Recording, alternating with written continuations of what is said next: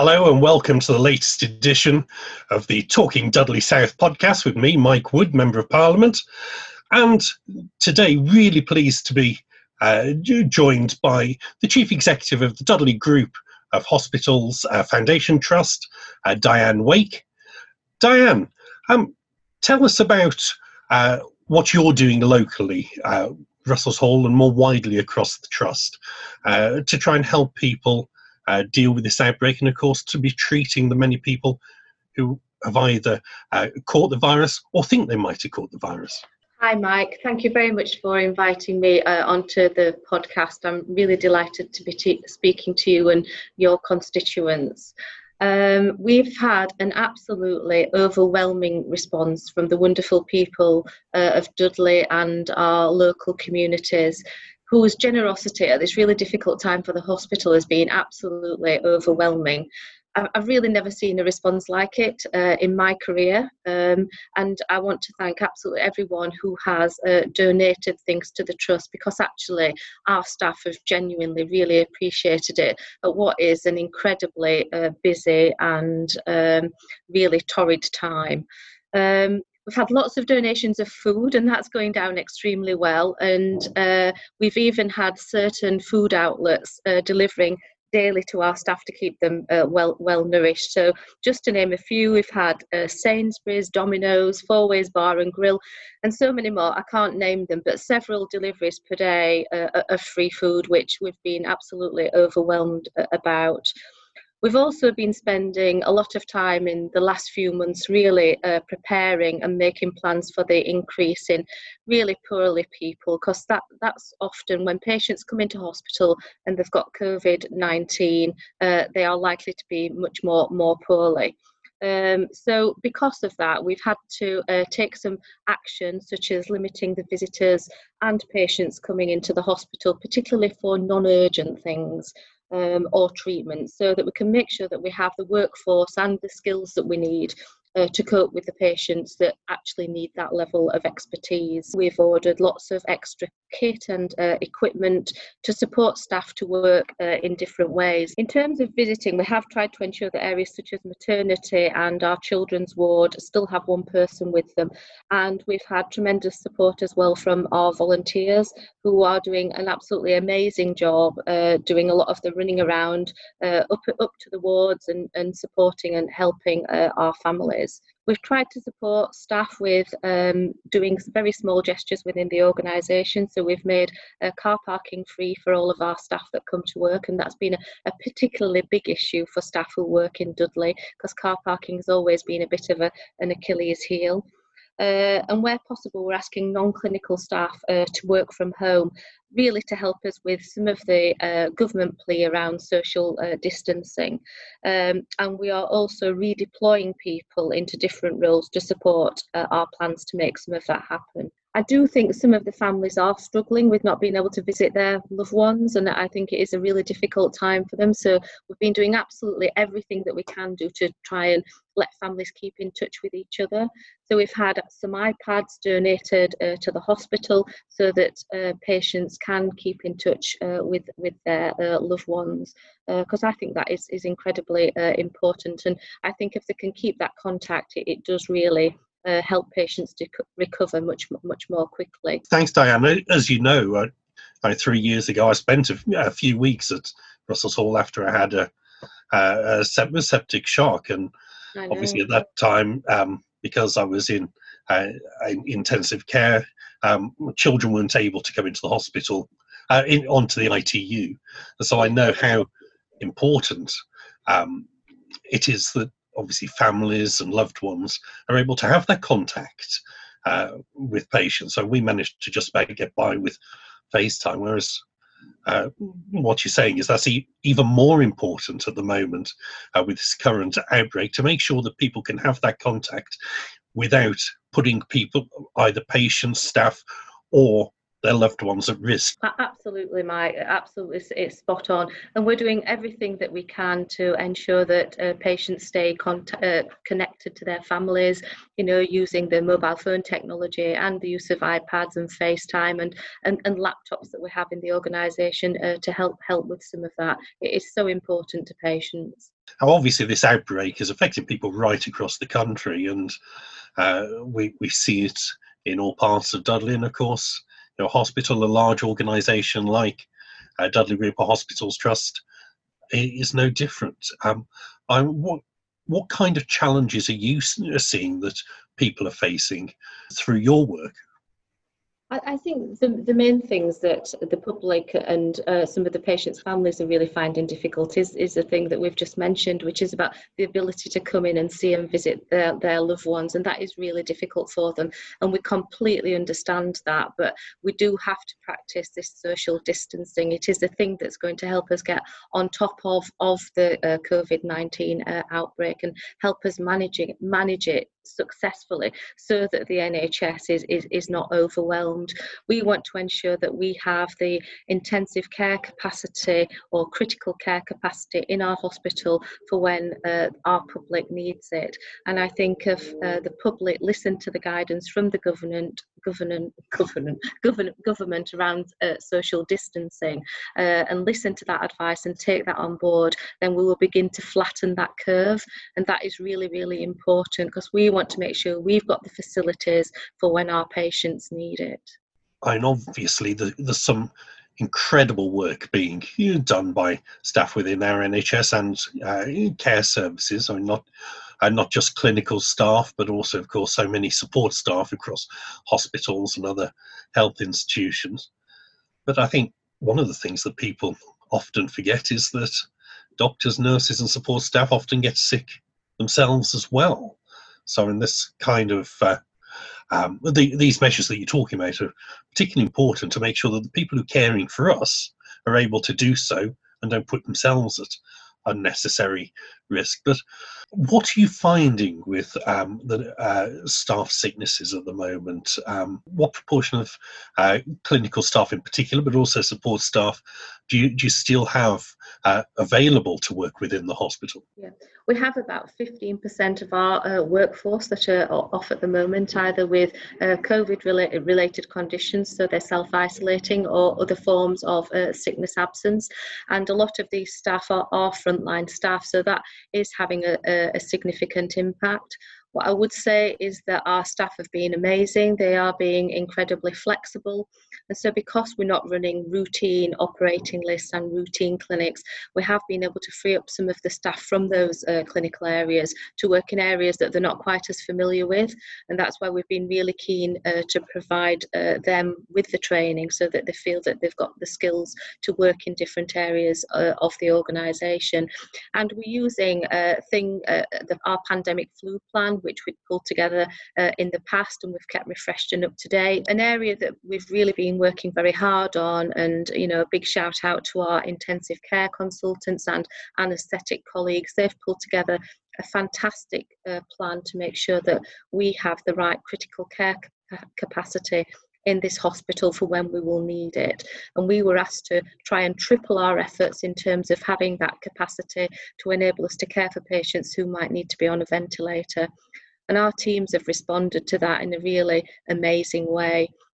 And we've also got other consultants who've been coming forward. So consultants who wouldn't normally work in an intensive care setting. So people, urologists who deal with waterwork difficulties, gynecologists, psychiatrists, lots of people who've stepped forward to say, I want to be trained to care for a patient on a ventilator. I want to have those skills to be able to support patients who might need that additional support in our hospital. And people have really stepped forward. I've been absolutely overwhelmed by it, and we've had nurses and other professionals who've also done that, and I think it's through that response and the real Dudley spirit in the organisation that is really going to get us through this difficult period.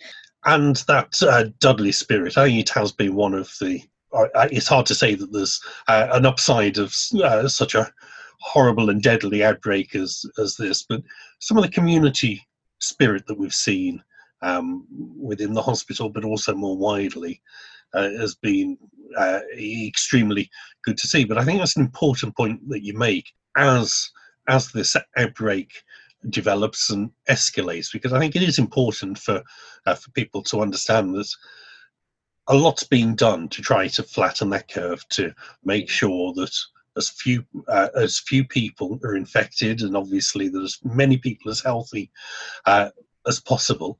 But even if absolutely everything works, that the social distancing restrictions have the effect that they're supposed to, it is likely that at least for the next 3-4 weeks that we're going to see increasing numbers of people with the infection, and with that some of them will be very seriously ill, and sadly a large number of them are likely to die. But that clearly just makes it even more important that we do everything we can to keep that to an absolute minimum.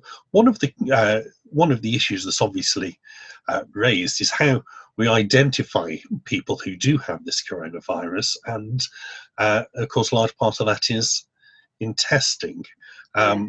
Now, what's your experience being of testing for coronavirus within the hospital? What is being done, and where do you see that developing? The big focus at the moment is on testing patients that come in with typical COVID-19 symptoms, and we identify those patients. We've got a pathway that we follow that tells us whether a patient is likely to have COVID or not, and we have an area in the hospital at our front door where we isolate those patients, and at that point swabs are taken and sent off to the laboratory.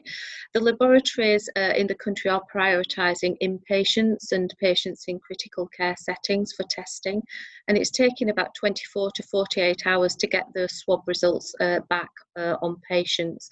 That is being extended, so we're seeing every day the capacity for testing increasing across the country, which is absolutely fantastic, because we do need to be able to test more people. But to be clear, we are only keeping people in hospital that need to be here. So if we identify somebody who may have COVID but they are well enough to go home, obviously we're giving them appropriate advice. They will be swabbed, but we would be encouraging them to self-isolate at home rather than admitting them into an inpatient bed. One of the areas where we really need to improve upon from a testing point of view is the ability to test our staff. We have tested small numbers of staff, but that takes away the testing from the patients. So at the moment, we are looking at how that capacity can be increased. So we've been working with private sector organisations and the wider NHS to make sure that we have that capacity going forward. That is increasing on a day-by-day basis, and we're hoping by the end of this week that we'll have a system in place that allows us to test our staff to understand whether they're positive or not, and that would then enable us to get our staff back to work. In the community, our commissioning group are setting up something called Red Centres. So they're very keen to support the hospital to make sure that patients aren't coming into our A&E department or assessment units unnecessarily.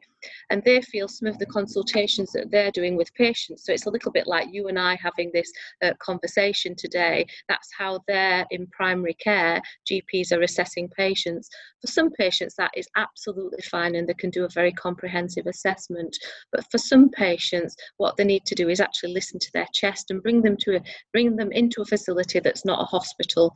And so we are setting up in Dudley with the support of commissioners and primary care respiratory assessment centres for those types of patients. And I hope going forward we'll be able to test that group of patients as well, because again that will give us some understanding on whether we're getting on top of the COVID-19 virus or not. So lots of real positives. Testing is improving.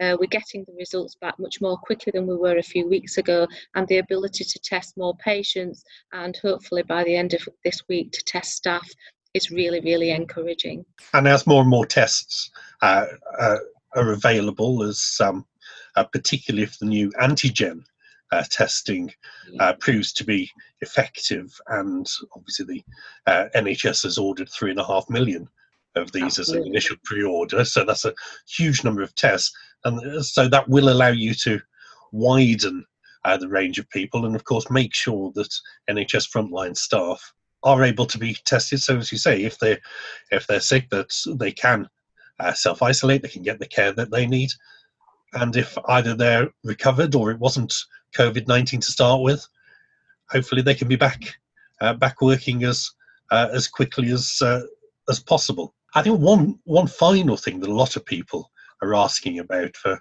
NHS staff is there's been a lot of coverage in the news about access to personal protective equipment, the kind of masks and aprons that obviously for many of us we only really see it on casualty, but you imagine it as being essential for an outbreak.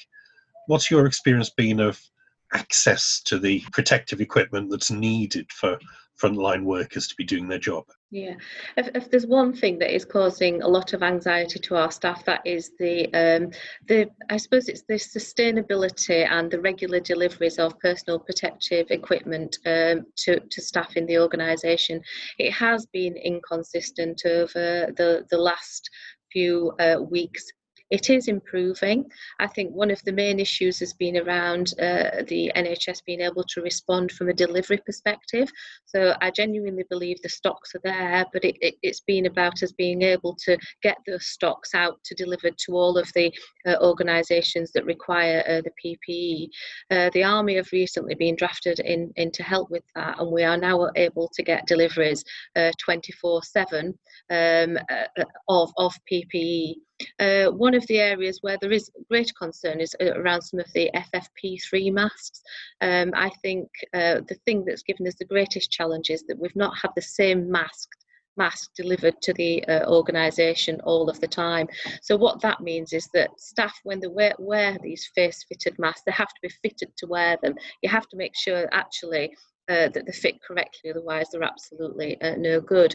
And staff are fitted for a certain type of mask, and the procurement chain have not been able to deliver the same mask. So we have a large number of masks in each NHS organisation, which causes some anxiety to staff and a loss of confidence, I suppose, in the system.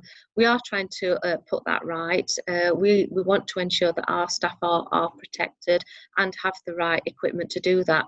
So there's no lack of supply of things like aprons and gloves. It is the masks. What I would like to say is that we are doing our utmost to ensure that our staff have the right PPE to care for the patients safely, so that both themselves as members of staff are protected, but so are our patients. So that's clearly something that urgently needs to be addressed nationally. Finally, Diane, if there was a piece of advice that you could offer to anyone listening to this podcast, to the community more widely, perhaps they're not feeling very well, they obviously start to worry, could be COVID, they're living with family, what advice would you give? What I would say is stay at home and follow the government advice. Wash your hands more often, because that is really, really important.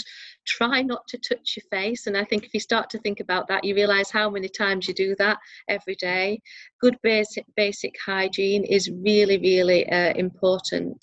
And if you do have a temperature or a new persistent cough, then please do use the NHS 111 service for help and advice, and they will guide you appropriately. And I think it is really important that we listen to what the government is saying around social distancing. That is really, really important. This is going to help us beat COVID-19 and help us flatten that curve. And just a thank you to support from the public in Dudley. You know, it is difficult, particularly if you've got loved ones in hospital and you're wanting to come and visit. And I know we've put a lot of restrictions on that, but it is to support the social distancing and to make sure that we're all taking on board that government advice. There's two things, Mike, I just wanted to show. We've had some fantastic support from the public, and today I received this, I don't know if you can see that, this in the post with a letter from Demi Hanny, who's 13, and Layla Kilvert, who's 7, and she wanted to thank us all for saving lives, and she hopes, or both these young girls hope, that this will cheer up the doctors and nurses, and they wanted to thank them. And then we had a second one that arrived, which is nearly bigger than me, but you can see it there. And again, another rainbow, and that was from one of our members of staff's daughter, who sent that in to thank all the doctors and nurses. These are just two examples of the great things that's happening here in Dudley. Well, thanks, Diane, and thank you so much for taking the time to join me today during what's obviously such an incredibly busy time. For anybody who is looking for further advice and guidance, as Diane mentioned, obviously the first place to go is the NHS website, which is nhs.uk. It's not .co.uk, it's not .com, it's nothing else, just nhs.uk. And for the 111 line that Diane mentioned, if you think that you might have symptoms, you want advice, the website for that is 111.nhs.uk. And other than that, I think the only other place to be getting your main advice from on COVID-19 is the official government website, which sets out the updates, the new guidance, the new advice that's coming out of the government, and that's from www.gov.uk/coronavirus. Thanks again for joining me today, Diane. These podcasts can be downloaded from wherever you normally get your podcasts, whether that's Spotify, whether it's iTunes, whether it's Google, and until next time, make sure that you take care of yourself, your family, and those around you. Make sure that you stay at home, look after yourselves, and make sure you don't put unnecessary pressure on those who are doing so much fantastic work to look after all of us and keep us all safe. Thanks so much. Thank you.